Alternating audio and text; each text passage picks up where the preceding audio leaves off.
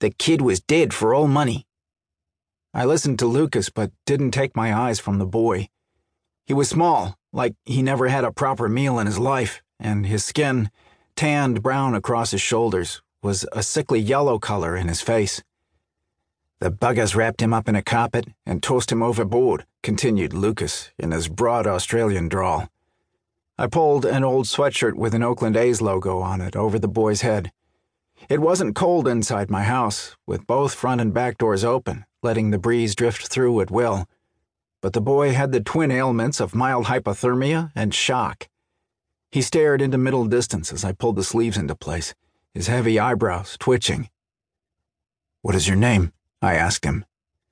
"I've been talking to him since I fished him out of the drink," said Lucas. "English, Spanish, even threw a bit of Chinese at him. Not a peep out of him."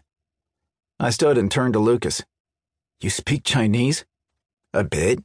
G'day, goodbye, thanks, I can order a beer. We get a few well-to-do Chinese chartering the big yachts at the marina." Danielle wandered in from the kitchen with a cup of tea for the kid. Her brown hair was mussed, but it looked as if she had paid $100 to get it that way, rather than having been woken up at 2 a.m. by a fist banging on our door. She handed the tea to the boy, and he took it as if grasping the Holy Grail.